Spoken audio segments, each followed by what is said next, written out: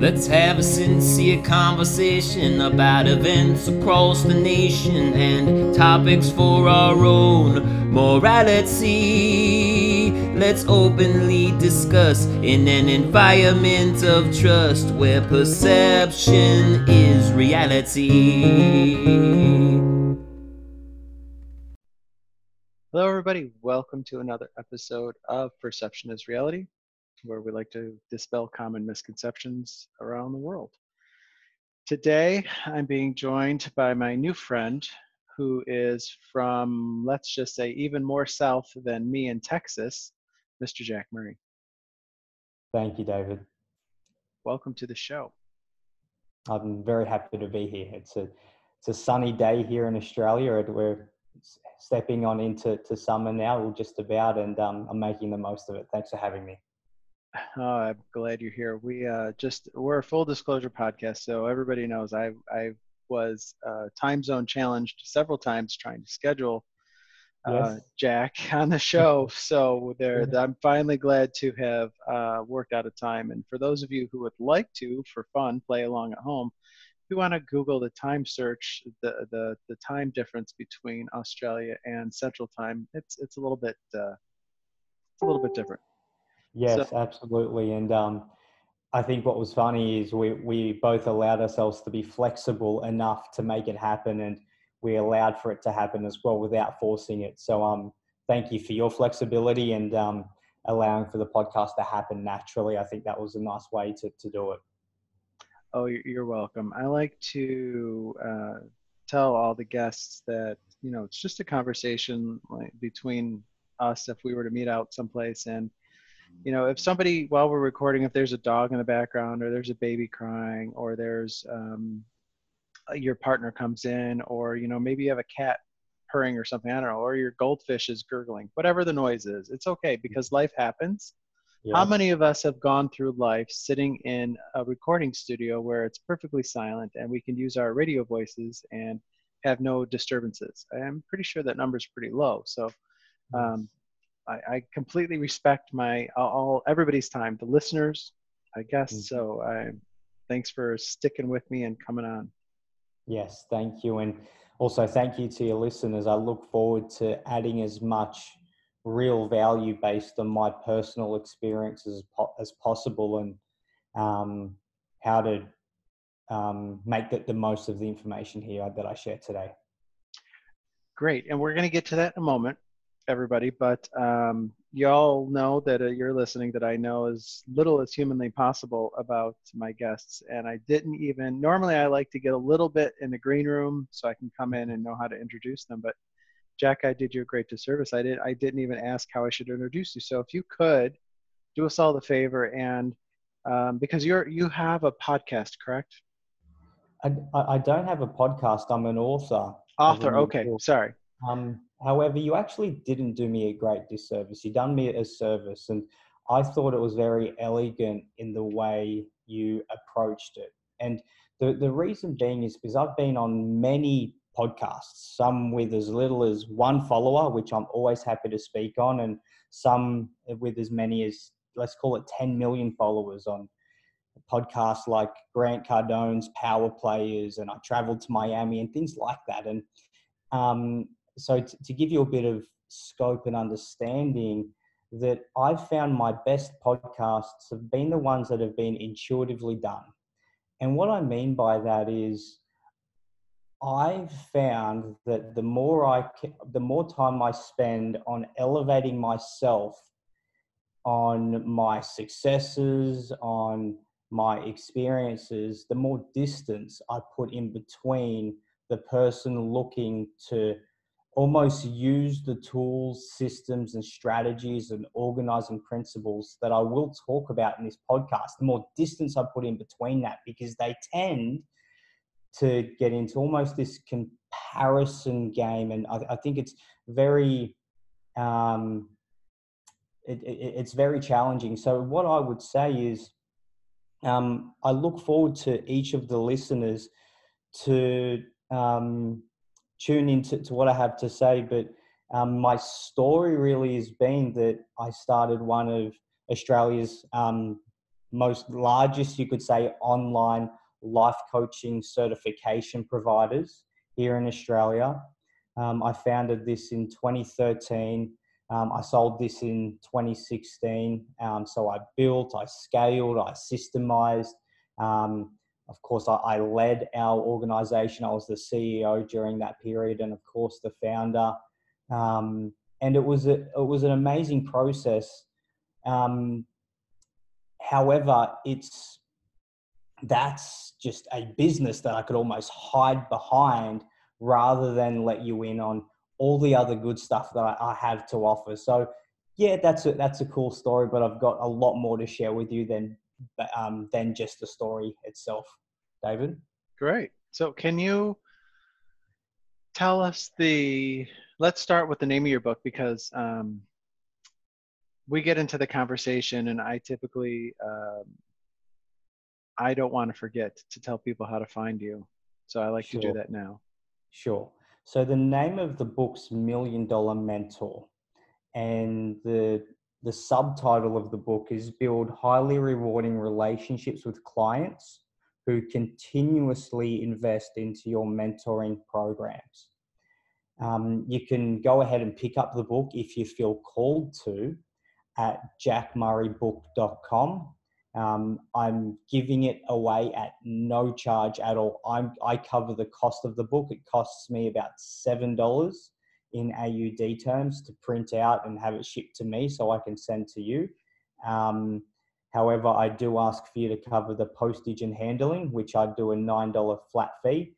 If you're anywhere in the world, I will cover the extra cost, because this is my gift to you. I think the information is more important with you rather than me having extra money in my bank account. So I'd rather just give you the book and you choose if it's valuable to you, because I think it will be, and get copper loss on the front end there. But I really do believe, and I have also experienced that when it goes around full circle, whether that meaning today, tomorrow, or 10 years from today, it'll all come back to me in terms of fulfillment or finances, whichever way it is. But that's the way you can get a copy of the book, David.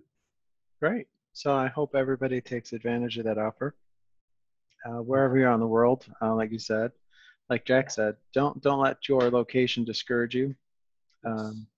So do that. So on that, I'm curious to know what we're going to talk about today. Sure. I think what I'm tuning in to share with your listeners and your audience today, David, is if they're in business, meaning they're a service-based business and they want tools, strategies, systems, and really organizing principles, I'd probably call them, to increase their levels of success, fulfillment, and happiness within their business. I think that's going to be a great topic for me to cover, because it's something that I've spent a significant portion of my life doing. I'd say over the last 10 years, a significant portion has been invested into really how do you take a message, something that you're really passionate about, whether that being exercise, personal development, coaching, mentoring,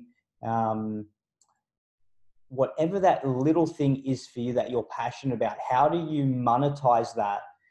But while also monetizing it, how do you continually keep the passion and the fulfillment alive in it as well? Because what can tend to happen is sometimes when we tend to monetize, we can lose the passion. So I'd like to talk about both of those things together for your audience. So it's a mouthful, but I'm sure we'll get there. Yep. I think we will. And I think starting right off the bat, I think a common misconception people have is that running your own business is, and I'm going to say a few things, easy and it's fun all the time. Yes. And, being your own boss is just like the best thing ever. Sure. But I would caution people to say that while it can be those things, and I'm sure, Jack, you're going to help us bridge the gap, but I think if I may be so bold, I mean, I know many entrepreneurs, I've interviewed them a lot, are listening right now. It's not all sunshine and roses. It's very Sure, difficult and it requires much sacrifice. sure. I, I tend to agree, and um, however, I tend to have a bit more of an unconventional view on business. And what I mean by that is, I think business should really be a direct reflection.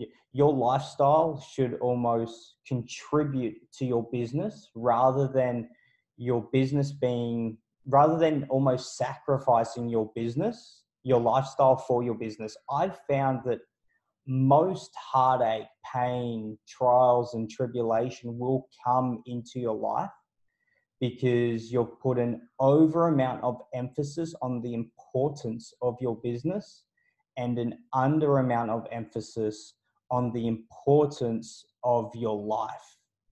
And I think what's important to note here is I found most struggles, I won't say all because I won't be that absolute, most struggles come from this misalignment that my business is here to serve me. That is the whole goal of my business. I am not the servant of my business. It is here to create freedom in my life. It is here to help and support other people. But I've found that most people have actually started with the client or customer or consumer first, when I'd rather take a look at what I want to do within my business, how I can turn up most powerfully in my business to actually serve the end person, which is the client in my case. Now, the challenge is most people aren't doing the things they need to do to turn up at their best selves. And a few examples of this would be is, how do you go ahead and start your day? If you, in your mind and in your identity, say the best way to start my day is with yoga and meditation, and you don't do yoga and meditation, unconsciously, you will start to feel a misalignment. And this is when you'll start to attract, magnetize things that are misaligned in your life. And maybe we're starting to be able to talk about the metaphysical world and its importance in creating the physical reality of those things around us. However, I'm a very big believer in frequency, that we're always vibrating at a certain frequency. And it's a bit like how this podcast happened. Like the frequency was a bit out, and then we just tuned on in for a little bit, and then we got there. And I'm a very big believer that all of the problems, the things you start to attract into your life, most of it, I won't say all, most of it comes down to frequency. What are you vibrating at? However, the thing about frequency is it's created through those things that are either aligned or misaligned with you. So each time you do something that is misaligned with you, you start to drop out of frequency. Now, the challenge of this is most are so unaware of frequency because of this, you could call it mass hypnosis. Because each time you go ahead and do something like, let's take news as an example. I feel like it's a good thing to be informed. However, if you don't question the information, you're probably misinformed because you're allowing things into your world and your reality without actually questioning the frequency of that. So I think maybe a common theme throughout our conversation here today, David, is if business can be very hard, but all of my challenges, me personally, and I say all for me, all of my challenges have really come down to vibrating at a frequency that's not aligned with what I'm actually trying to achieve. It's like I've said yes when I really mean no. Or I've done something that it isn't congruent with my internal values. Interesting. It's interesting the way you're phrasing it. I mean, I agree with what you're saying. So we're going to dive into the frequency aspect of it, but I've definitely have seen and have experienced where if your thoughts and actions aren't aligned, you definitely aren't going to achieve the goal you set out to achieve. Yes. Whatever that is. I mean, it could be, I'm going to go into work today and I'm not going to eat the leftover Halloween candy.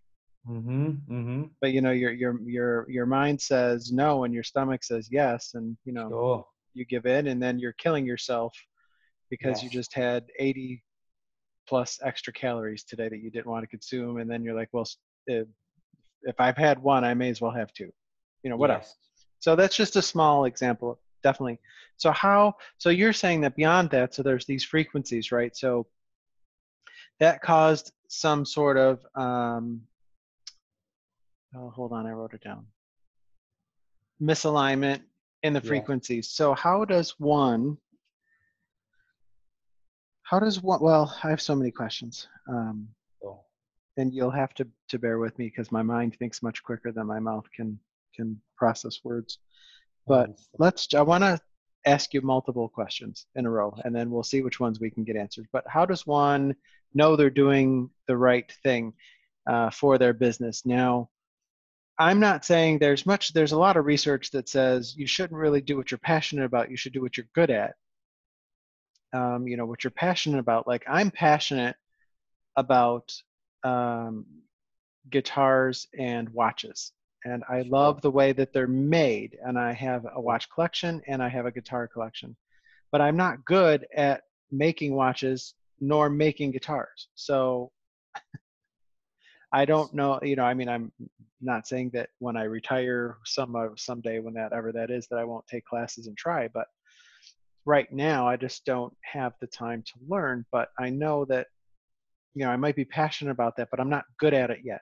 Sure. But I'm good at other things, and I personally concentrate on those, which help me succeed. Sure. But how does somebody cross connect? Okay, I'm good at this. Does it align with my business? And then I want you to, if you could answer that, number one, and then if you could really hone in on how somebody finds or attunes themselves to their own frequency and then the other frequencies. So it's like, I'm going to say the word awareness. How do we foster awareness? So those are the two questions I set before you, sir. Sure. Great. Can you repeat the first question for me, David? Sure. Is what the heck is David talking about today? No, I'm just kidding. So it was, how does somebody know? Because there are people that they're either in a career or they're a business owner, right? How do they know that they are doing what their inner alignment should be? And I phrase that as I compared, like, I know what I'm good at, and that maybe aligns with something that might be X. And then if I align with something that I'm good at, that might actually cause synchronicity, which means more happiness, more joy, life. It's alignment. That's how I'm associating what you're saying. And if I'm wrong, I think what you just said there's the most important part, David. Because I can only talk on my personal experience and what I've experienced with my clients and seeing what they've done. I'm of the belief you're going to find it difficult to turn up at your absolute best self, the one that has the most unlimited potential, into anything else other than what you're not incredibly passionate about, and passionate backed up with curiosity. Because what I love about passion is when you delve deep enough, you're really curious about the topic. And I think that's what actually makes you good.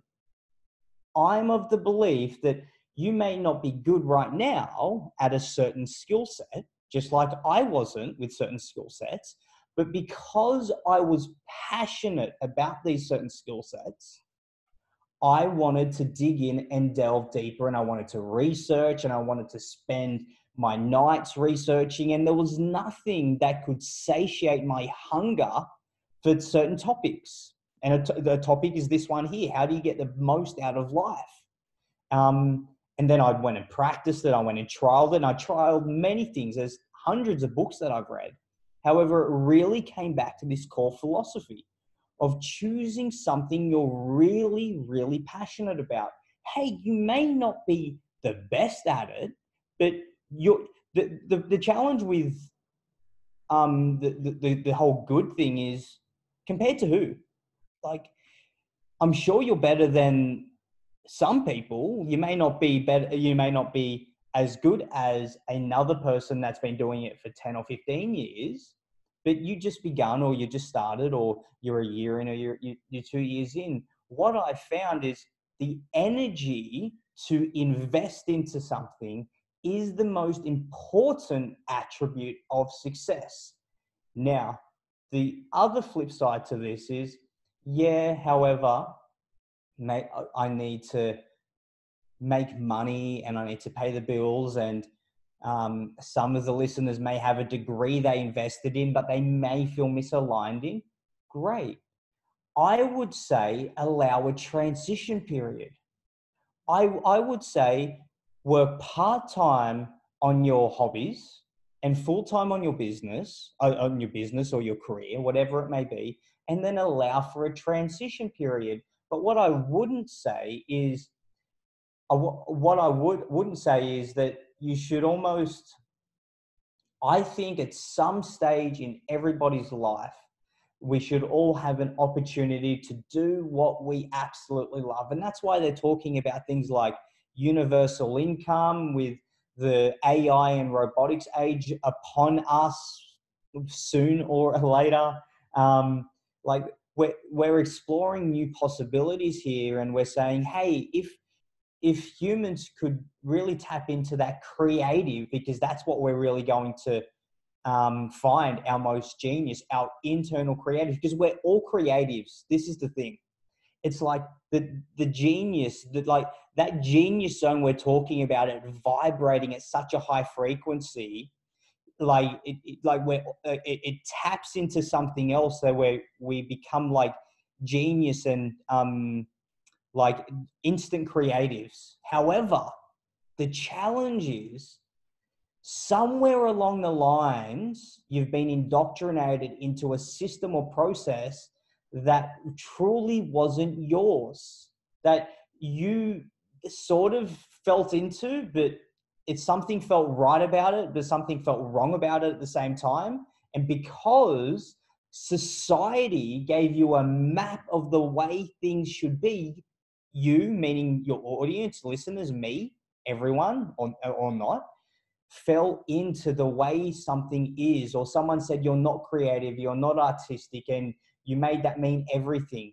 Each of us have this genius zone we can tap into when we're vibrating out of frequency, because we're choosing things that are aligned with our inner core, not based on external realities of the way we're told something should be. This is why information from a book can be really valuable, but it can also be very detrimental. Nothing external of you, no external amount of information is going to fix something for you.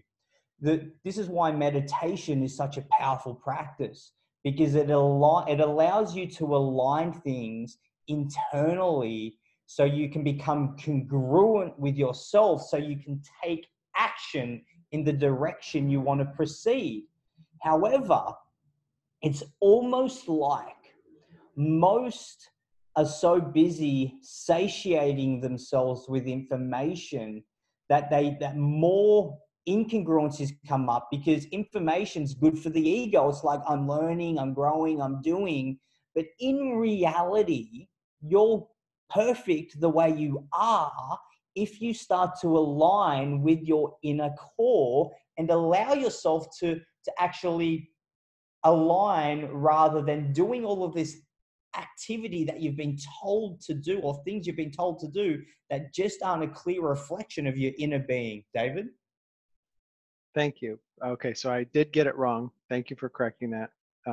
Got it backwards. But I don't know why I said but. What I want to ask you is, so I wrote down, I was trying to write down, I took a lot of notes. I do that so I can, it helps me pay attention and learn. But so if I were to write what you said in a mathematical formula, Yes. so uppercase P for passion plus uppercase C for curiosity equals, what You're is, asking me? yeah, sorry. Sure. I understand. Yep, got it. So P for passion, C for curiosity, and I would say equals alignment. I really would.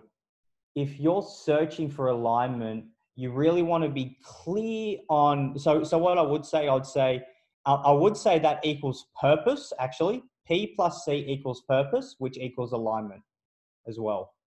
So I just want to be really clear, because I used to go through this formula in my mind when I'm trying to find things, because what tends to happen is we tend to get pulled in numerous directions that aren't aligned with us. And then we end up arriving at that place and we wonder why there's limited fulfillment in that place. And then we're like, we need to start again, or we need to try a new project. What I'm trying to allow your audience to do, or at least invite for them to do, is to intuitively check in and say, is this what I want to do? If this world is some form of a matrix that we can create from our behaviors, from our beliefs, from our fears, through our actions, and which I believe is, and you can create anything you want, a significant amount of abundance or a significant amount of scarcity, fear, doubt, and you have a choice. What I would ask for you to consider is, if you could have it any way you want it, which way would you create it? Because I've found that even if it's not true, is a more empowering belief than the latter. So why would you not adopt the belief of, hey, I can create it the way I want it, and maybe fall a bit short of the way you want it, but at least you're heading in the direction. What you may have thought might take you 1 year might take you 5, just in reality of the physical realm. However, at least you're heading in that direction, and at least you're happy in the process, which is the most important part, by the way, rather than choosing something that isn't what you really want. That seems like absurd to me, just the thought of it. I understand why that would be, especially because of the value that you're placing on happiness, and I mean that in a good way, because I'm definitely understanding. I'm getting a clear picture and understanding as we talk more about what you're saying. So if I could just back up for a second. So I think I changed the formula while you were talking, because I was getting the passion in your voice. So I don't think it's passion plus curiosity. I think it's passion times curiosity. Sure, yeah. I'm not a mathematician, but if you say there's a times there, I'd agree. But what I would say is, in my experience, that the curiosity really is part of the passion.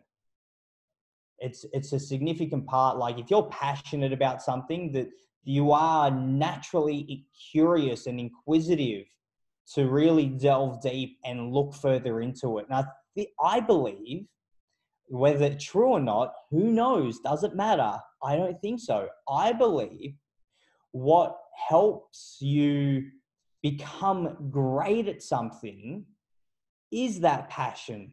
And from that derives the curiosity. All right, I'll have to figure that one out after the podcast, so you in the audience doesn't have to listen to me figuring out how to write the formula down for my notes when I post this and tag you and all that stuff. Great, thank you, David. And that'll have to be the title of your next book. That'll be fine. Yes. So I want to make sure I get it right.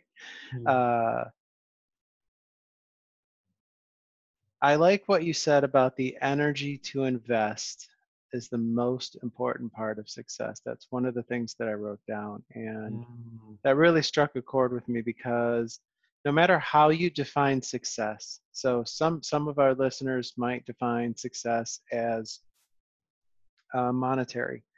sure. Um, some of them might define it in time. I always say, and my listeners have heard this many, many times, that I believe time is our most valuable asset. We need to be Sure. careful how we spend it. We're born with a finite amount, and we never know when we're going to run out. Others might find great success, like myself. I also find success in my nuclear family with my spouse, my partner, and our two children. Yes. And I've never talked about this on the podcast yet, and it's been quite a while, but I haven't. But I'll mention it now. Is that when I began my collegiate career and my career in the business world, those weren't really my goals. My goal was to really have a family. I didn't really think about the beyond, Wow. but my goal to have a family and to provide for them and spend time with them and do the things that I did with them while they were growing up, Mm-hmm. those propelled me into success in the business world because I needed to have jobs where I had freedom, Sure. financial freedom, and time to be the coach of 4 soccer teams in Yes. at the Yes. same time, or Sure. if for my friends around the world, real football, not American football. Um, but so that all kind of was like my path, and my Mhm. ultimate underlying goal was to have the family that I have with the 2 kids and the 2 dogs. And I was going to make a Yeah. joke about fish, but I'm sure somebody listening has a fish as a pet, and I'm sure it's awesome. So I'm not gonna. Can you talk about the Genius Zone? You talked about that a little bit, but how does Sure. somebody, like, you did a good job of describing it. How Sure. does somebody find their way into the Genius Zone?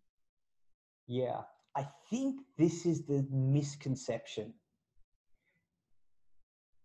If we were to get lost in the tactics and strategies of finding this genius zone, what you're really doing are putting things in the way of experiencing the genius zone.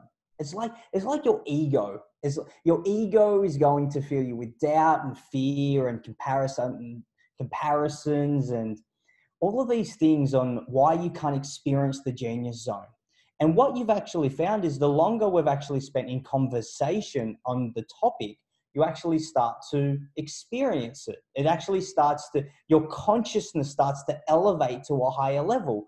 Yes, did I spend time preparing for this? Absolutely. However, if I was to put some, let's call it steps for creating a genius zone, and what I do is I do some boxing, some martial arts. It's what's aligned with you. That's how you find this genius zone. So what you need to do is go internal and actually feel and say, okay, is what I'm doing right now what I want to do? Now, the challenge with this question is of course, naturally, you're going to have conflicting reasons for yes and no. However, the genius zone allows you, it's like the genius zone is really your superconscious, your unconscious mind at a highly elevated level speaking to you.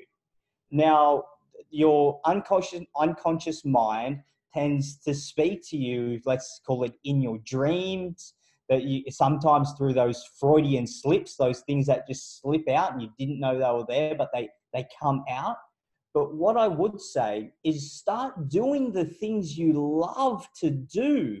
Like another great way of getting into your genius zone is listening to classical music. It tends to put you at an energetic frequency Like, think about if, like, there's been tests done. If you're listening to, let's call it Beethoven, and some classical music, and they link you up to an ECG machine, they can actually start to see your brain waves move at a much more frequent, at a much different frequency, because your brain and your heart start to get in tune, rather than you actually. I've found that the biggest challenge most people have is aligning their brain and their heart together. It's like there's this battle happening between the two all the time. So if you can come up with these tools like meditation, like yoga, it might be boxing. That's what it is for me. I enjoy that. It also might be classical music. Things that you enjoy doing start to get you into that genius zone that I'm speaking about. Now, here's the thing. At times, you will start to feel misaligned. And that's when you need to revert back to the things that you love. But the challenge is most people, to be frank, most people have spent so long in somebody else's vision for them that they actually haven't taken the time to really tune in for themselves, because they have their receptors in their mind have been firing so rapidly from all of this information that they're receiving through social media, through the news, through the newspapers, through that just stepping out into the world. So what you must do is actually start to spend some time in nature and actually start to restabilize everything. And that's why they say, like, walking on the beach with your bare feet starts to actually recenter your energies. Walking in nature along the leaves and the dirt and the mud, it's all very healthy for you, because you start to restabilize those energetic frequencies, so you can start to find your frequency. Because unfortunately, most people are climbing other people's ladders. It's like the challenge is someone puts a ladder in you, your ego says climb it, so you start climbing because everybody else is climbing. That's their frequency. What about yours? But when you actually start to tune in and ask yourselves these questions, you start to get to the core of you, what is most important to you. So when you arrive, you don't get the gold watch and the handshake and say thank you, but you're disappointed. You actually get whatever you want, the family with the goldfish or without, and you're actually fulfilled with that process, with the process and the destination, without just aspiring for the destination while not enjoying the process, and arriving at the destination and saying, is this it? David. That's a good question that I think we all have to answer is this it at some point in time? Yes. And hopefully the answer after listening to Jack is with a smile, and it's a yes. This is it, because I'm good, right? That's the goal. Yes. Yes, that's right. You're ready now. Like, I think this is the thing, like the most powerful thing, I believe, is like committing to the now. It's what you can either write a book, or you can decide to think about writing a book or research on how to write a book. I'd rather get into the writing. You can either decide to just decide that you're ready and good enough now, because you are, because everything else has just been filters put upon you. Yes, you can pick up skills and close the gap in that area, but why not just choose to be ready now and figure those things out as you go, based on the vision you want to experience? Because the challenge is most people have these filters, these beliefs, these almost these things, this weight that they've put on themselves, or someone else they've put on themselves based on somebody else's opinion or assumption, that it's just holding them back to think clearly of what they want. So some of these things you must let go of. Thanks, Dave. So I have two questions. One's more immediate, and then one's going to be a little bit of a journey. And it's, I want you to, if you can, what's it like to live such a free life? Because Sure. that's what and if that's not the right way to call it a free life, because when you're talking, I'm imagining people shedding the metaphorical shackles of somebody Yeah. else's imposed beliefs upon themselves. I mean, we all have it. We're too fat, we're too thin, you're too bald, you're too short, you're too tall, you're always too something. Sure. So that's what I'm thinking, and that in my head, I'm feeling like you're wanting and you're helping people remove all those burdens, those shackles, and to me that equals like freedom. So if I'm Yeah. wrong on that, again, this is where you say, Yes. nope, David, I'm going to correct you, but No, okay. you're So, absolutely right. so Would you somebody like who's there, what's it Yeah. like? It's the same, but you do it anyway. I think this is what's important. So what people are almost waiting for is this spiritual moment, and they come. They certainly come with, and I'm not talking about religion. Everyone's free to believe what they want here. I'm talking about the spirit within. Let's call it the soul or the spirit.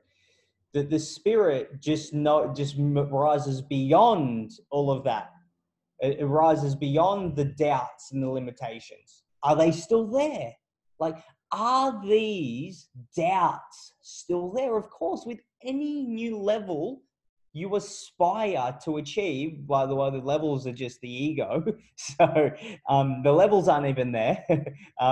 That's a hallucination in itself. However, with any new rising, with any new thing that you want to aspire towards, there is still doubt, but you don't stop at the doubt. This is the difference. You embrace it and you understand that everybody else has it, so that's okay.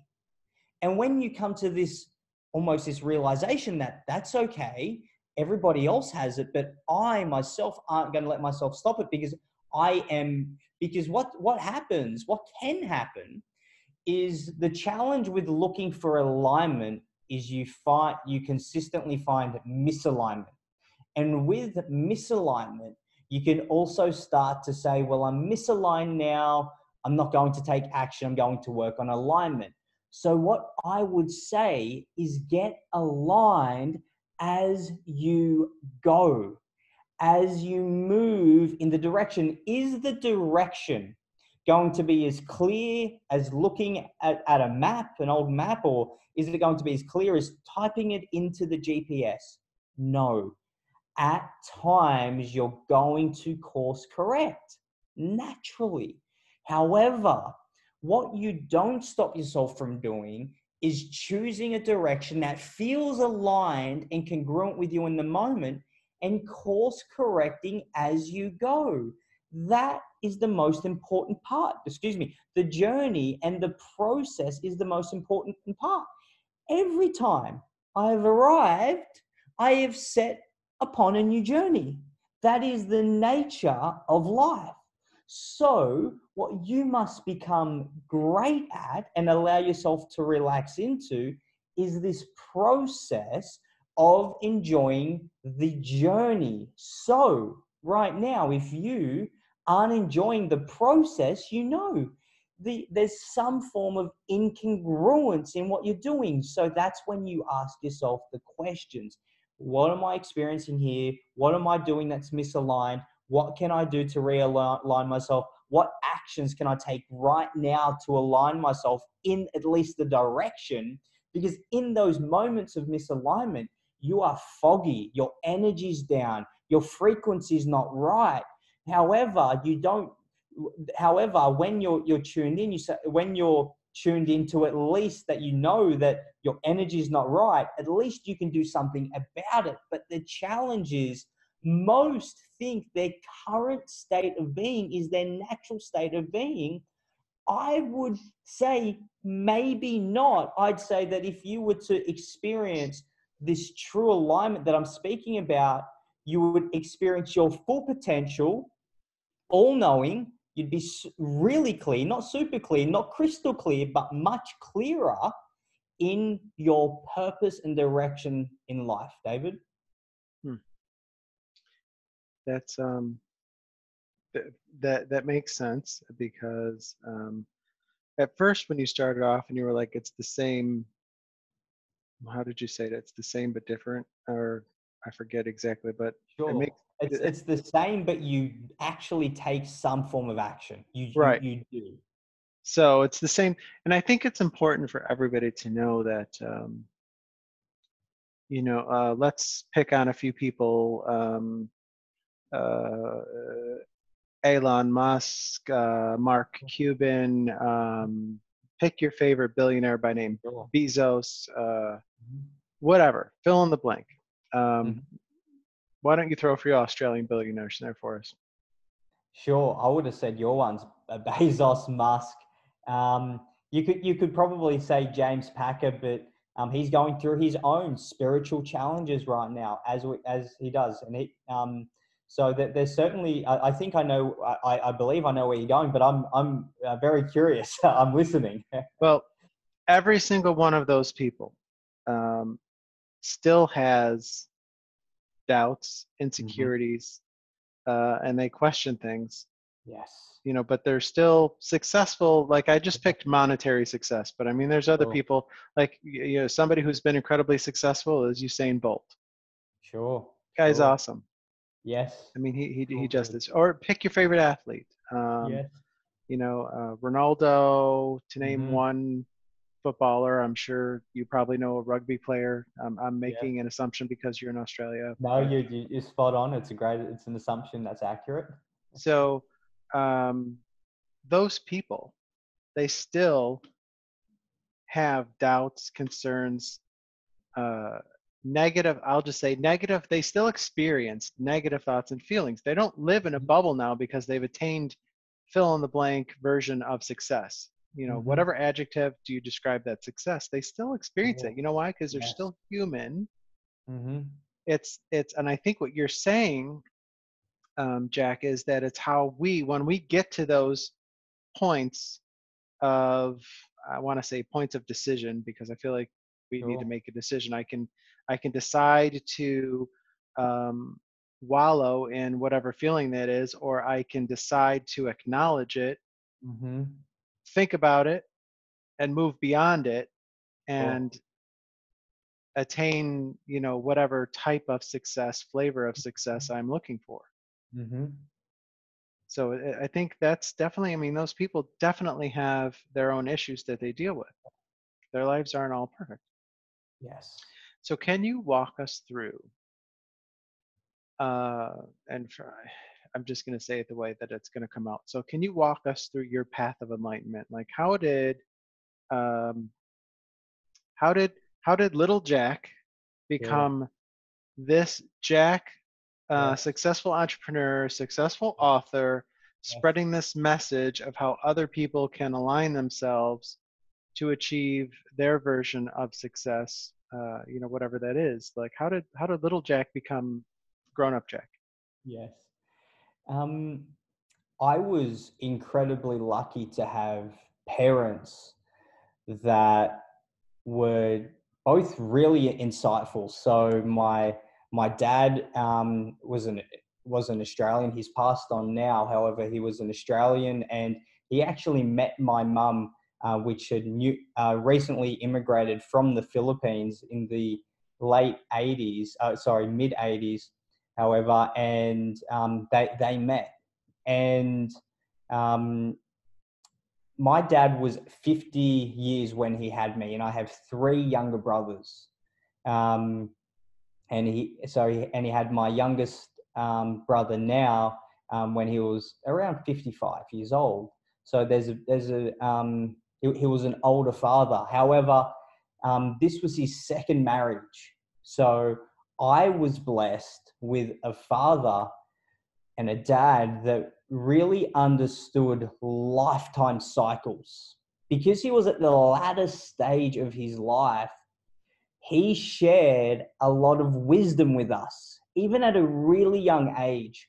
Um, let's call it when we're, let's call it in 8, 9, 10 years. I remember him saying to my mum, let's really enjoy these years with the boys. I have three younger brothers. And let's really enjoy these years with the boys because, you know, it's going to be over before we know it. And I remember just thinking, like, let's say I'm an 8-year-old boy, and I remember just thinking, wow, that's quite insightful that Dad knows. And because when you're a child, you think it's going to last forever. But when he said that it opens up new possibilities in your mind. You start thinking differently. And my dad, I always call him my first life coach. He really was a life coach to me because he'd tell us to experience the moment, and he prepared us for his death before he passed on, because he knew that he wasn't going to be there for a lot of the experiences in life that we usually experience in a traditional family. So he would actually prepare us. He'd say, boys, so I'm not going to be here forever. I really want us to make the most of everything we have right in front of us now. And I really want you to make sure we're making the most of our adventures together. So we go bike riding, we go bushwalking, we do the local rugby league. We just make the most of those experiences. And that was such a foundation for me to build my confidence on, because in that world, anything was possible. And I think what tends to happen is as we get older, we start to think things become less possible. And I would encourage everybody to re-engage that childlike inquisitiveness and that childlike ability to think anything is possible. And I just haven't been willing to let go of that. That was probably the foundational start of this. And as I started to grow older, we were 17, we ended up actually getting a new furniture company. So we're in the transport business, transporting fine arts, pianos, antique furniture in a place called the Southern Highlands of New South Wales. And to paint a bit of a picture for that, in the Southern Highlands of New South Wales, that's where it's about 2 hours south of Sydney, a bit shorter than that, but that's what it's like after you've parked in the garage and you're out of the car. And that's where the Nicole Kidmans, the Russell Crowes tend to get their acreage in New South Wales, just south of Sydney. So it's a really affluent area.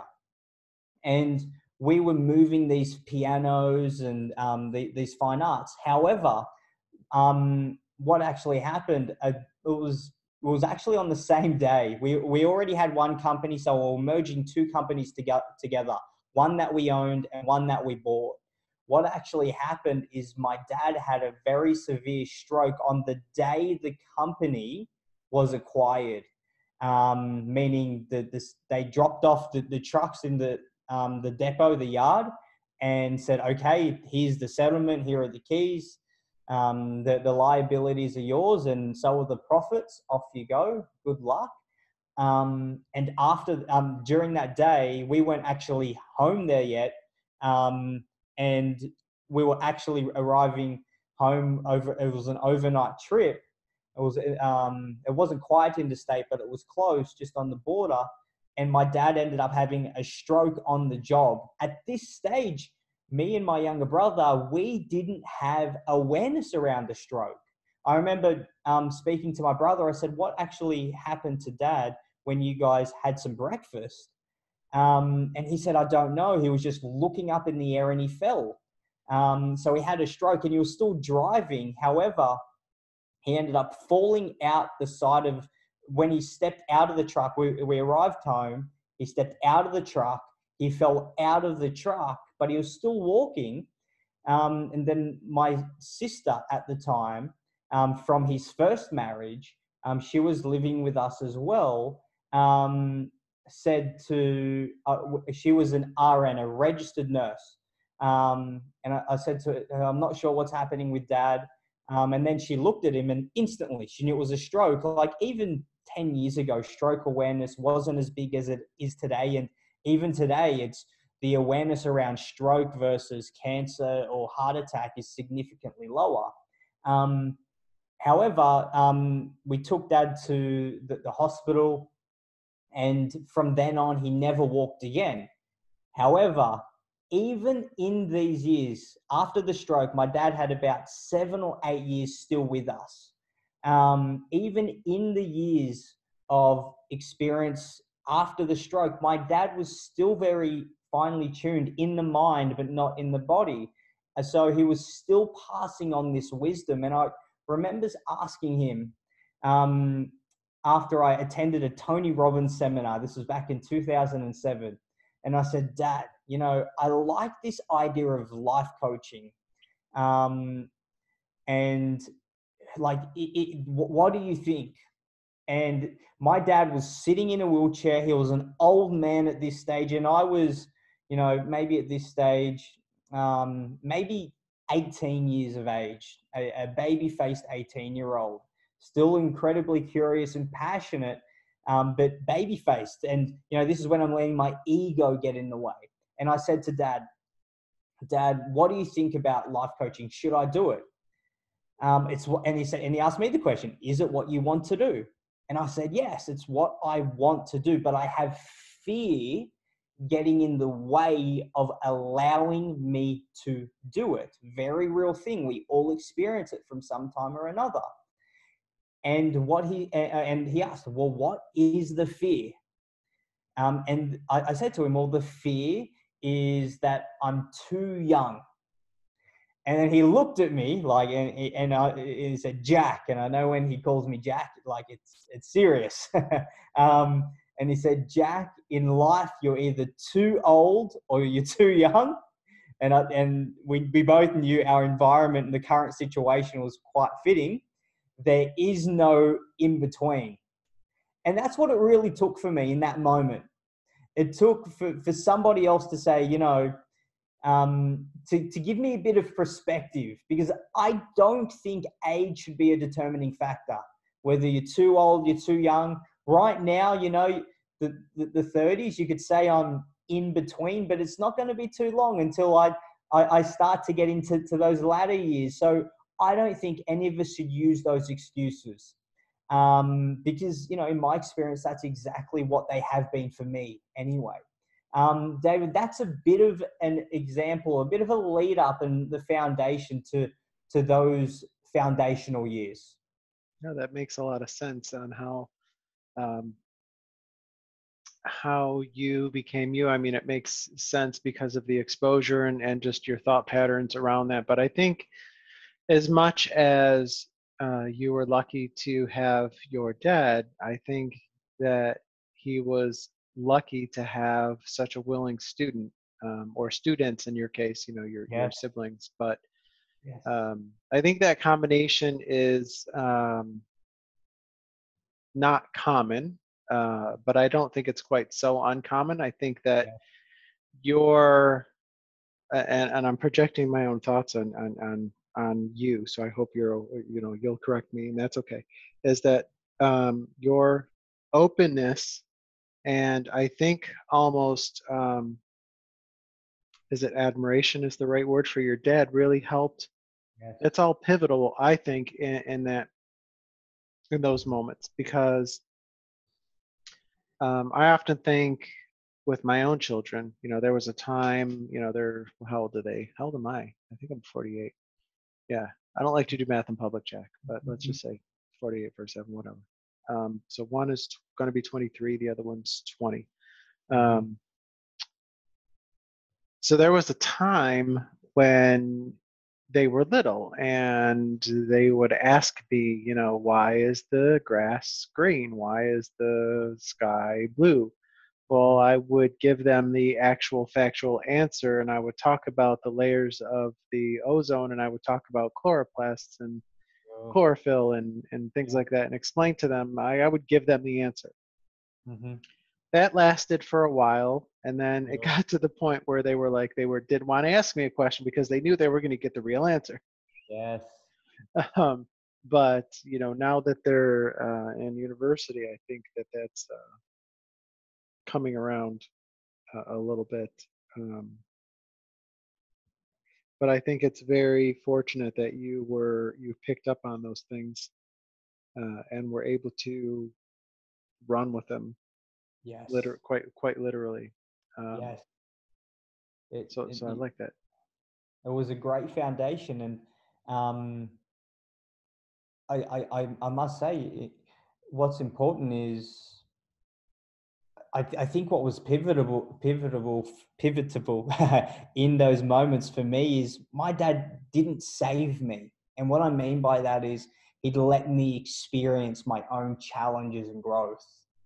Um, there were many times, like a prime example of that is one time um, we were cycling, and it was about a 10 kilometers cycle, and I had this really big accident on the road, and I slid for maybe 5 or 10 meters. It felt that I was a 10, 15, 10, 12-year-old child at this stage. So, my perceptions may have been a bit out, but it felt like a really long time. And my dad was wise enough to give me the choice of, do we continue the ride or do we stop and go back?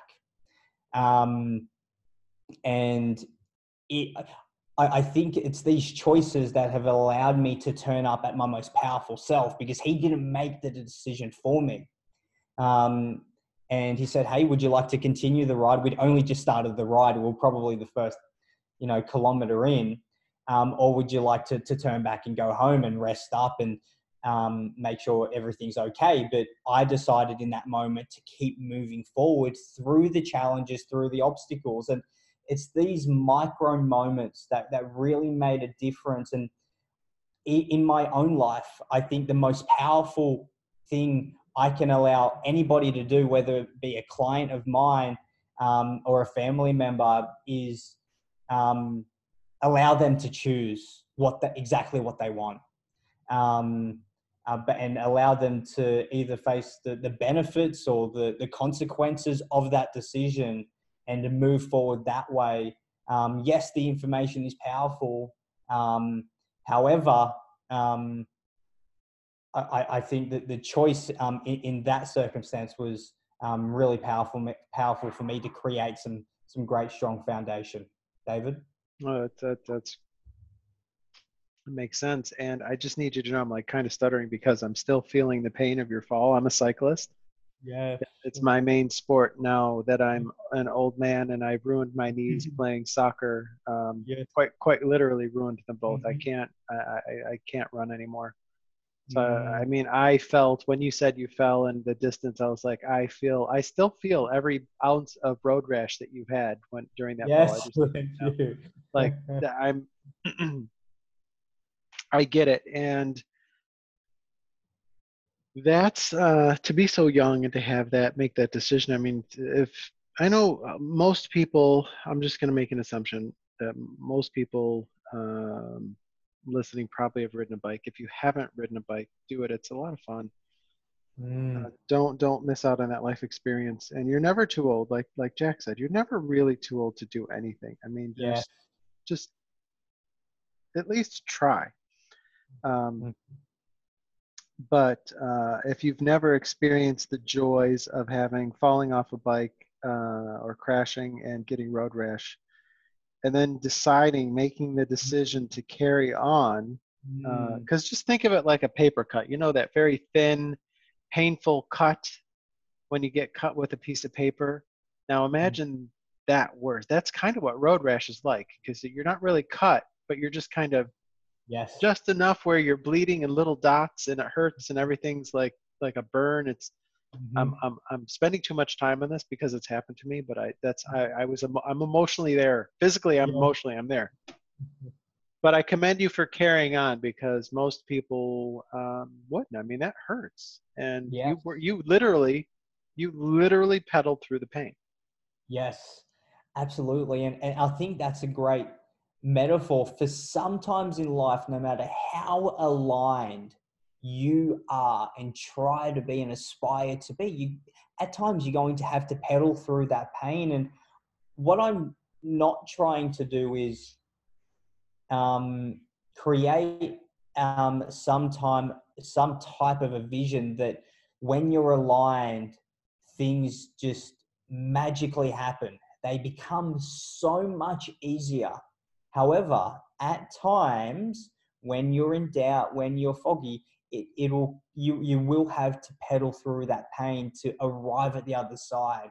But the challenge is in that moment, back in that moment now with my dad, if I would have chosen to stay there, I'm sure I probably would have had other experience, but that really molded me. And every time we make a decision, we have a new choice to mold ourselves within our current reality.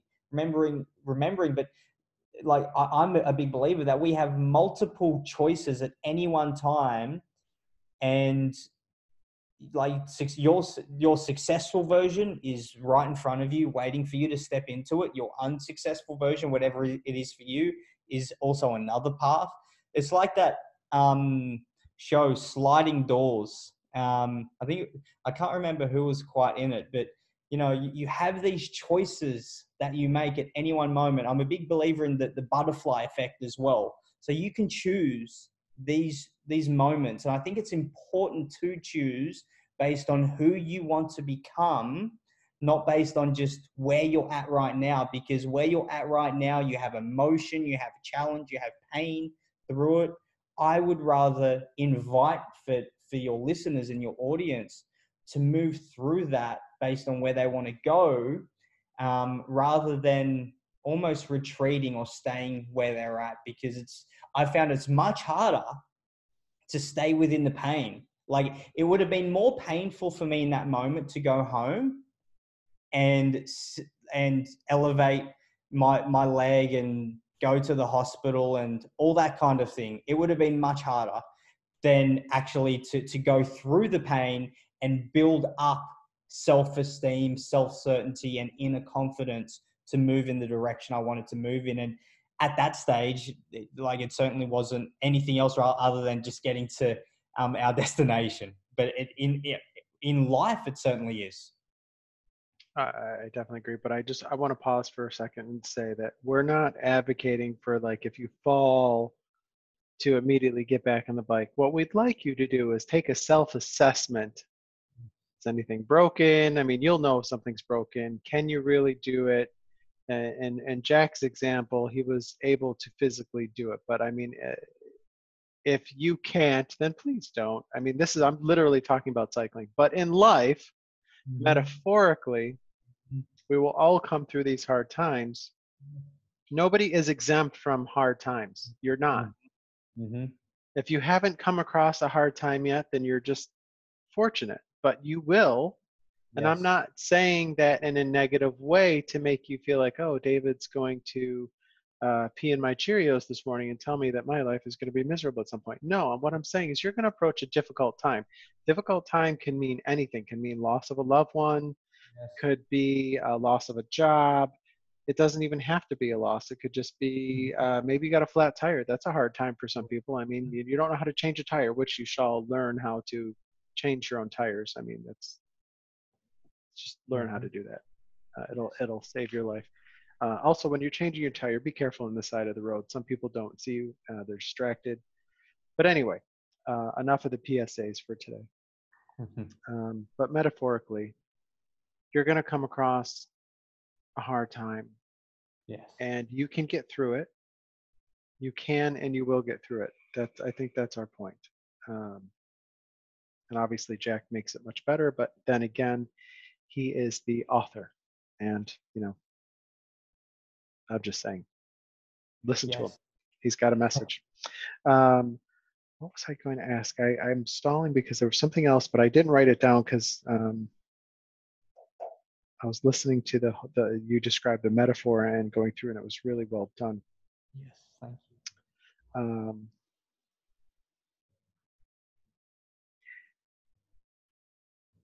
And that's gone, but I'll come back to it. That's what happens.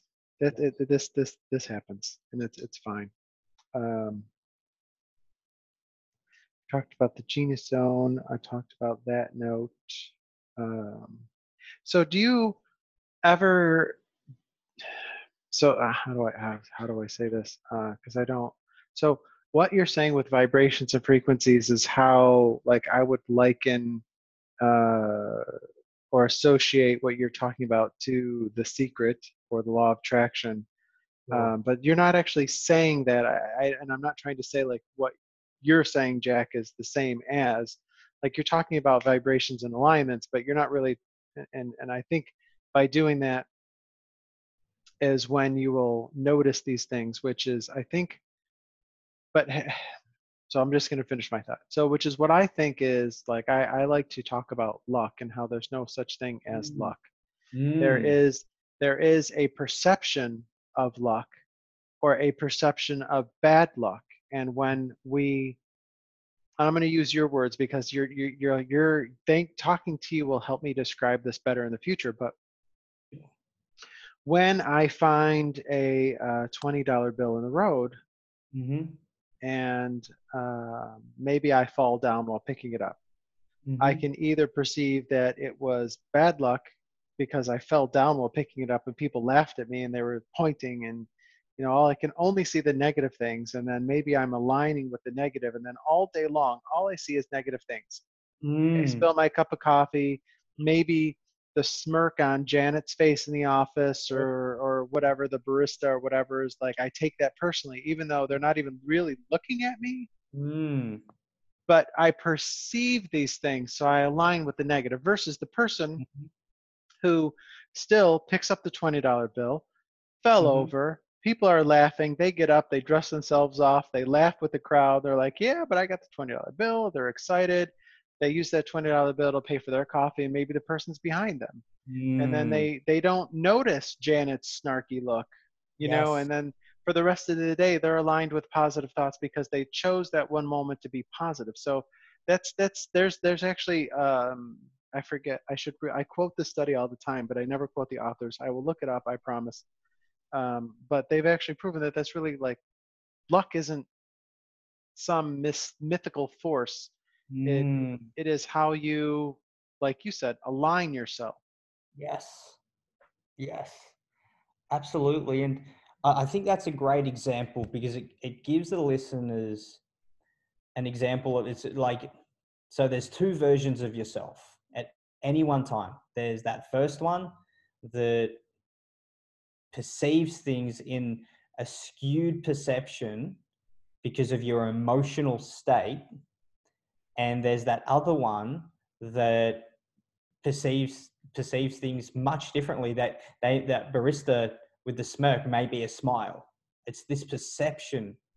Now here's the thing, whether it was a smirk or a smile does not matter, because if you're in a great state you'll think it's a smile.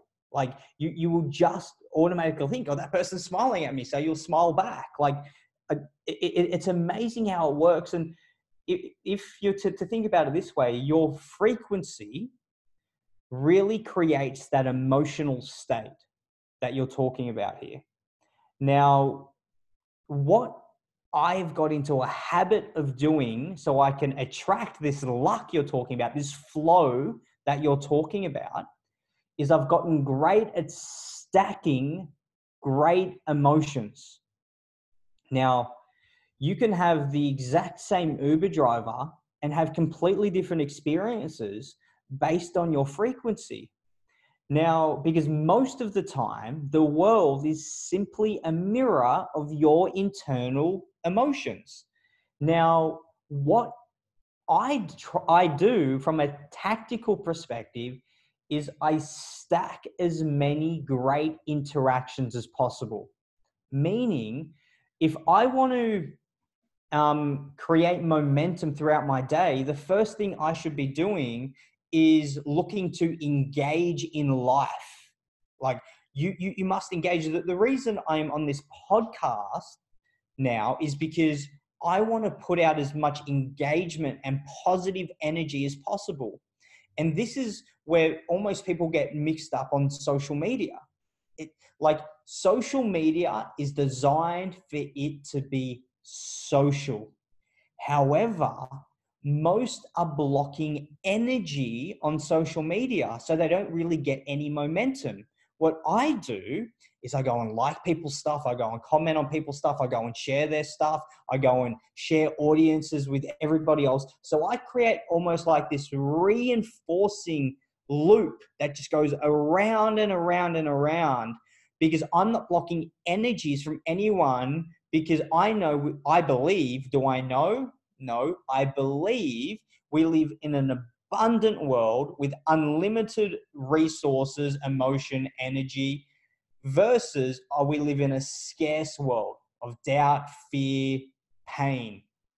So what I continuously look to do is, where can I add great emotions? Because what I know, because this has been such a great podcast, it's been a great interaction, the frequency's been right, I'm going to now go do something else that's going to be successful.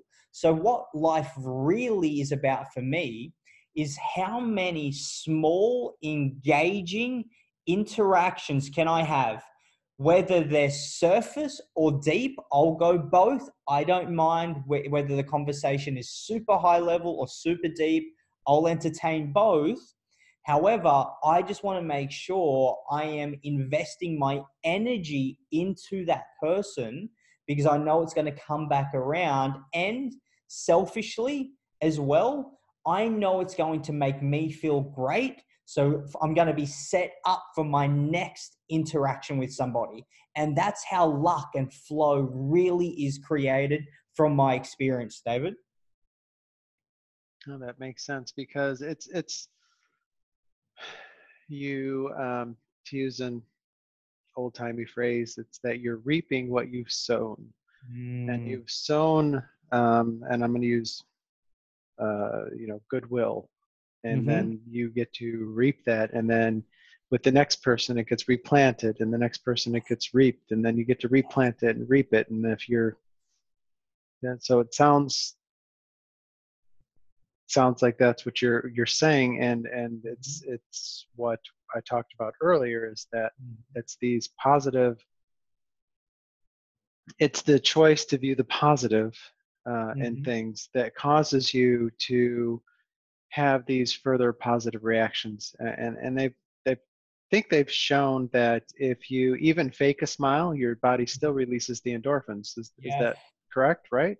Yes, I believe so, in my personal experience, because in my experience, studies can be skewed based on biased information, based on a set agenda.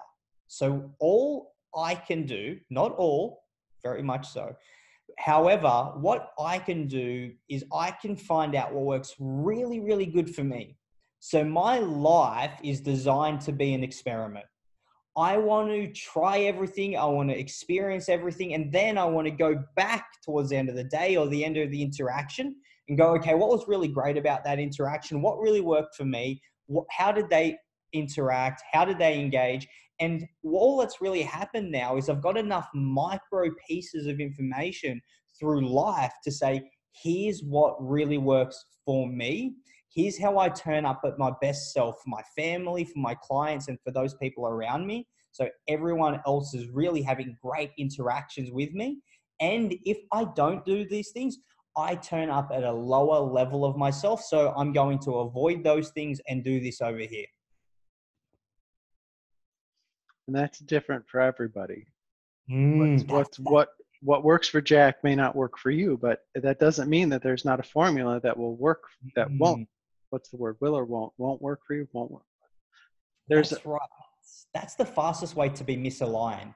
The fastest way to be misaligned is to look for tactics and strategies that work for someone else and say, this is a one-size-fits-all thing.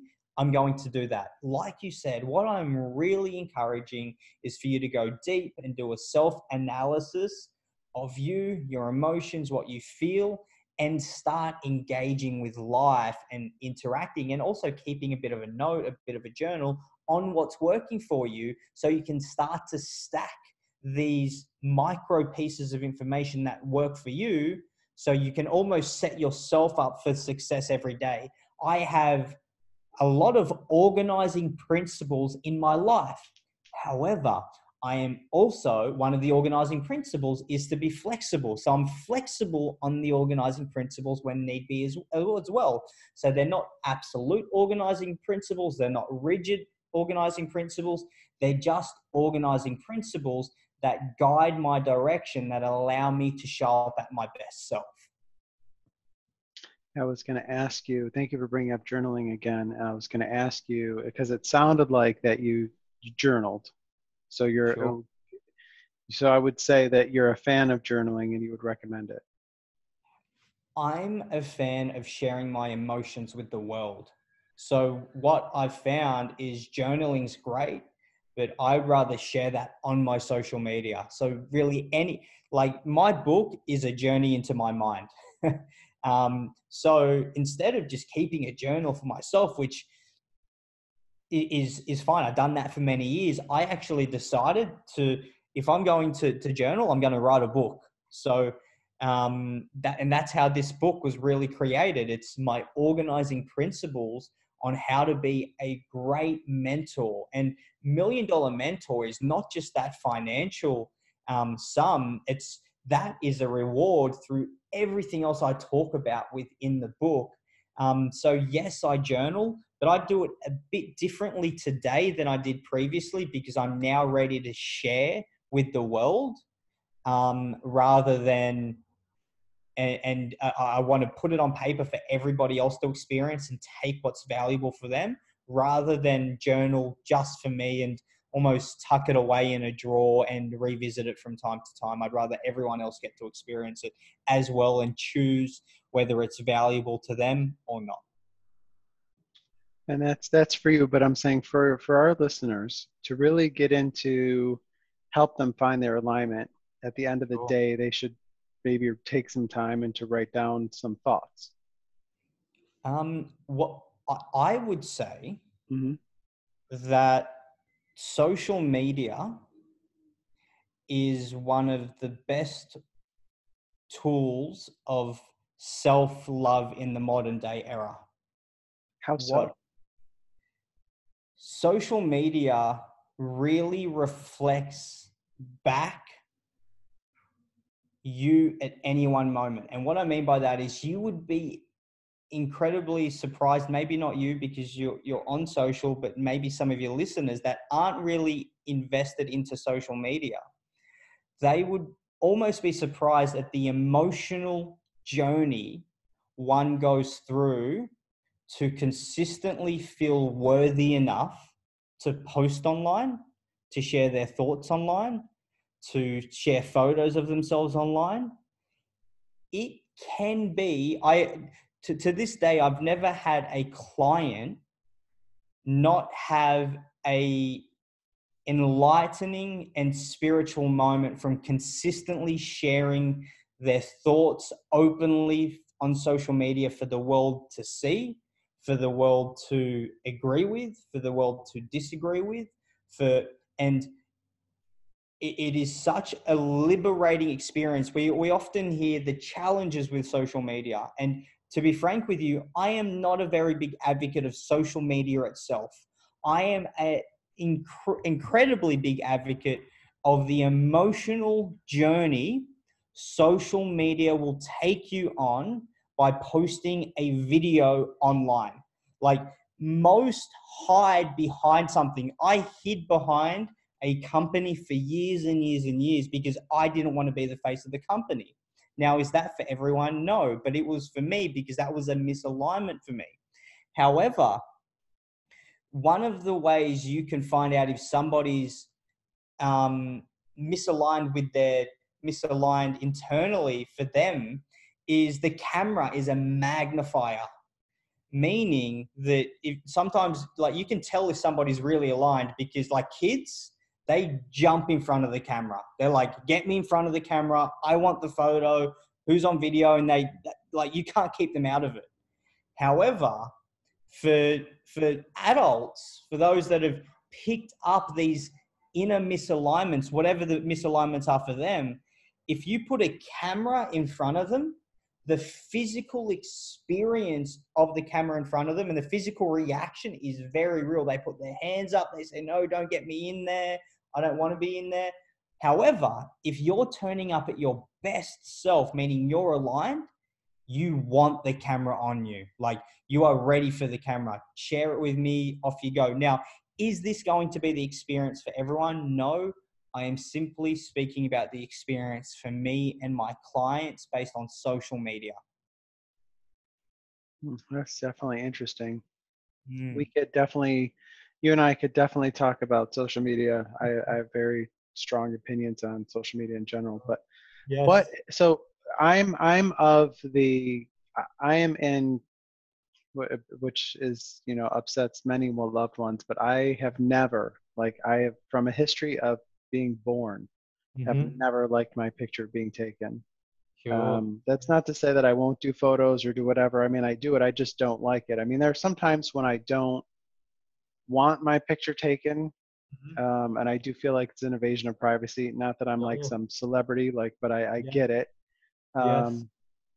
But I've never liked that. I've just never liked having my picture taken. I'll have to think about why. And what's fascinating about that is if that may be where the growth is. That's what's fascinating about that. However, I'm sure you have a lot of principles around why you don't like that picture taken. And this is why I find it so fascinating, because how I got comfortable with video and a picture taken is I'm like, oh, that's what people see every day anyway from their eyes. And I was like, isn't that interesting? So when I look at myself on camera or in a photo or in a video, I'm like, is that what I sound like? Is that what I look like? People are like, yeah, of course, that's what you look like. And then I'm like, oh yeah, of course, that's how they're seeing it. That's how they see it through their own eyes. So we're just not used to seeing ourselves, but everybody else is. And when I really settled into just that principle alone, I started to become a lot more comfortable with posting, sharing. Now, could we get into the challenges of privacy and things like that? Yes, I too could spend so long on the hang-ups of social media. But what I choose not to get caught up in the hang-ups of social media, for me, is because I found every time I try to avoid it, I end up circling back around. And every time I try to avoid it and I end up circling back around, I usually know there's something there internally I need to address that's not external of me. That's been my personal experience with that there, David. Yeah, thinking about it, just real quick. I've been on video. I've done many videos over the years. I'm not saying I don't have my picture taken or don't share it or whatever. There are times when, I do like that, but I think what it is with me is I don't like succumbing to other people's whims. Sure. So, I mean, thinking back as a child, I mean, there's things that I would rather have done than sat for a picture or have my picture be taken.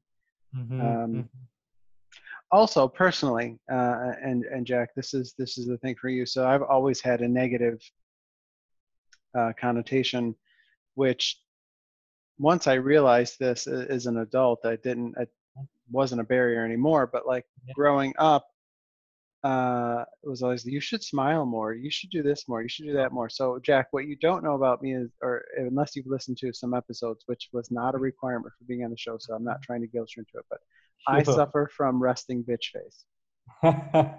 I do. I'm like, if I had a penny for every time somebody told me, and this is something I want the women listeners to understand. I've talked about it. It's not just you. It does happen. It happens to me. It's happened to me my whole life. But if I had a penny, I could retire now at the ripe old age of 48. For every time Yes. somebody's like, you should smile more. Why aren't you Yes. happy? And Sure. you know, my immediate response is like, I was happy, but now I'm not, because I mean, my face. And this is the weird thing with me, is that when the more I'm interested in something and the more I'm concentrating, the angrier I've been told my face Yes, looks, sure. because I'm concentrating, I'm paying attention, and like Yes. that can be unnerving for people. That can be unnerving for people when I'm talking to them, because Yes. they're perceiving anger when it's really like extreme conversation. I mean, Yes. but that's always been a negative too. But I think really it comes down to my innate desire to not like being told what to do. Sure. Yeah, I understand. David, we're going to take your picture. I mean, I could have my mother on the show right now and she would be like, oh my God, he's so horrible at getting his picture taken. Well, it's because you wanted me to get my picture taken. And that's the thing. It wasn't, you know what? Thinking it through a little bit further, if I'm asked to get my picture taken, I'm more than willing all the time. But what if I'm told to get my picture taken? I automatically put up a wall. I'm like, who the heck do you think you are? You can't tell me tell me what to do. I don't know. I'll have to figure that one out too. But that's just a little psychological introspection into the world of David, I guess. Yeah, I think what's fascinating about the process of social media is it allows you the opportunity for that introspective thought, I've found, because once you post a photo or whatever it is, I've found you go through these range of emotions that send you on a journey. And I understand, to some of the listeners, it may sound silly, but it really is this journey of, and the only reason you should ever post is for you, because you enjoy it, and it's a fun process. But I found the new anxiety is not social anxiety. Social anxiety is still there, of course, but it's social media anxiety. And because I've even found myself at times not posting my thoughts and beliefs and what is most important to me, because of this social media anxiety. Will people like it? Will people comment? Will people share it? And that in itself is what's stopping you from everything you really desire, because it's just a representation of how you're living your life in the physical, but you're doing it online as well. So there's almost no real way of creating this alignment I'm talking about. If you're creating this energy block, does that mean you need to be an advocate social media person? No, it just means you need to do what's aligned with you. But if you feel like you want to post and you want to share a message online, but you're sort of holding back and not sharing at your full capacity, that's going to be an incongruency for you. And that's a journey that I'd recommend for everyone to take. And it's not a journey you take once and it's over. It's a journey that you sort of take, and then you might retreat for a little while and then you go again. Like, it's a never ending process of that introspective thought through social media as well, rather than just keeping it to yourself, sharing it with the world. Now, is that for everyone? Like I said, no, but it's just been a really powerful tool for me and my clients that I'd love to share with each of you. No, that's interesting. And I think that what you're saying is, because I've rarely found somebody who is their true authentic self online. There is, I'm gonna say this to make the point, but it's not like how I truly believe the world is. But there's two types of people. There's the people who only post positive things, and then there's the people who only post negative things. And neither one of those people, and again, I'm just saying not everybody falls in those camps. I'm making an extreme example to make the point. But it's hard to find that person who is their true authentic self. And I think that's that vulnerability, I think, is where you're saying the magic lies, perhaps. Did I understand that properly? No, you got it spot on. That's right. That's why this conversation has been so powerful, I believe, and will be powerful to the people listening to it. There is a sense of vulnerability, yet courage in a conversation like this. And I can sense that that's, you have held the space to do just that. So thank you. Now, the same goes for your social media. I hold the space in my own life to be vulnerable because I know that any comment you can throw at me, I can deal with. Like, I'm cool with you putting hate on me because I understand that I'm just a mirror. Like, you can't see something in me you don't experience with yourself. Your perceptions won't go there. So I'm okay with that.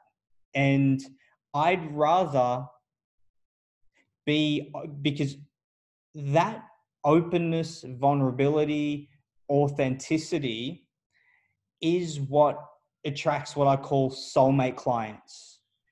I think your values are what make you valuable.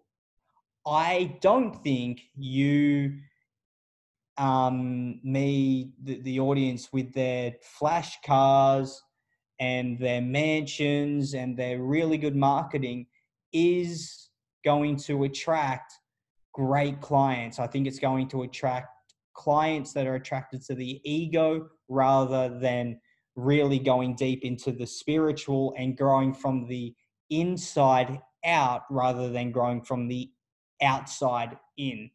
So I've found that presenting myself in an authentic way is the best for me and my clients. However, do I retreat at times, wear masks at times, and pretend I'm something I'm not at times? Absolutely. I can't help it because the ego creeps in at times. But then I pull back into myself and I center myself and I re-engage the space, my space, and then I go again and I be authentic. I think what's important here is to allow that process to happen naturally rather than being caught up in anything else, David. That makes a lot of sense, and I appreciate everything that you shared with us today. So, if I may, did we do a good job of cutting through any of those common misconceptions and getting the message that you wanted to get across? One of my favorite podcasts, David. Thank you. I thoroughly enjoyed it. Awesome. I did as well, and it was a pleasure meeting you and talking to you. And it's you did really great. Some guests are concerned that I don't want to know anything about them before the show, or I mean, and I do that for a reason, because I don't want there to be any unconscious bias coming into the show. I didn't want to know, like the fact that you're half Filipino. That's awesome, dude. Yeah. I'm not saying that I would have had I have a lot of positive associations with Filipinos because of my time when I lived in Hawaii. Yes. But I'm not saying that, maybe that would have, just because of that, I might have had an unconscious bias in a favorable way, because unconscious bias work in good and bad. It's a bias can be one or the other. It doesn't, it's not just negative. I agree. And I think that's such a great distinction, because I felt the same way about you. I had a quick glimpse at your Facebook page, so I could share it with my audience, so I could let them know a podcast I'd be doing. However, I did not want to review any questions or content, because I too would create these unconscious biases that I don't think would allow me to turn up as powerfully. So when you stated that, hey, that's the format is, you choose a topic and we jump on, and I think I mentioned more of an intuitive level, and you agreed. I went, hey, this is just the podcast I should be speaking on. So it really was that experience for me as well. I really did receive the wisdom and nuance in your message then. So thank you. And thank you for being here. I want to remind everybody that it's jackmurraybook.com. Those are 3 separate words, but they are all together with no spaces. It's Jack Murray Book, and that's JackMurrayBook.com. Did I spell that correctly? That's right, David. Thank you. Thank you. One of the 2 things I don't like to do in public, I don't like to do math in public, and I had to try to do that with my age. And then I don't like to spell in public, and you made me do that too. So it's all right. But I want people to go and remember, the book's free. You're just paying for the shipping. Mm-hmm. And that's worldwide shipping anywhere. Do not let your location dissuade you. Mm-hmm. This is one of those things that's, sometimes Jack's books ship around the corner, and it might be postage of, $1. However, those same books might be going to other countries around the world, in Europe or in North America, or, pick a continent. And, that might offset the $1. So it all goes out in the wash, and he just wants you to have his message. Yes. So don't be afraid to go do that. And if I may, Jack, if they wanted to ask you questions and interact with you, can you tell them how they can interact with you? Because you mentioned social media quite a bit. So I'm assuming you've got Instagram, Twitter, Facebook, maybe even WeChat for our friends in China. I don't know. That's right. The 2 platforms I am most active on it, you can find me on there, is Facebook. And so it's the Facebook URL, worldwideweb.facebook.com/The Real Jack Murray. The Real Jack Murray. And on Instagram, I am just as active, and I will respond to there as well, which is at Mr. Jack Murray, at Mr. Jack Murray. Jack, sorry to interrupt. Is that Mr. spelled out, or is that MR, the abbreviation? Great. MR. Okay, so it's MR Jack Murray. So it would be at MR Jack Murray.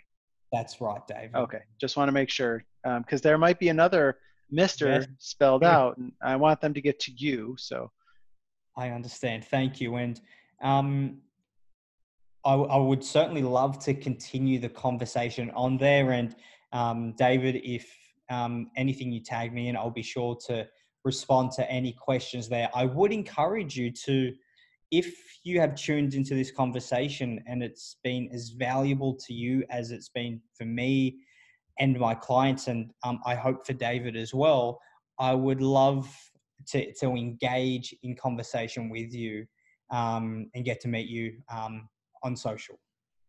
Yeah, I think it would be worthwhile to have that interaction, because social media is social if it's used in that purpose. And I'm just going to make an assumption that if you were to interact or follow Jack on either of those 2 platforms, that he's not somebody who just posts pictures of his food. There's probably going to be real content there that is meant to be interacted with. So don't be shy.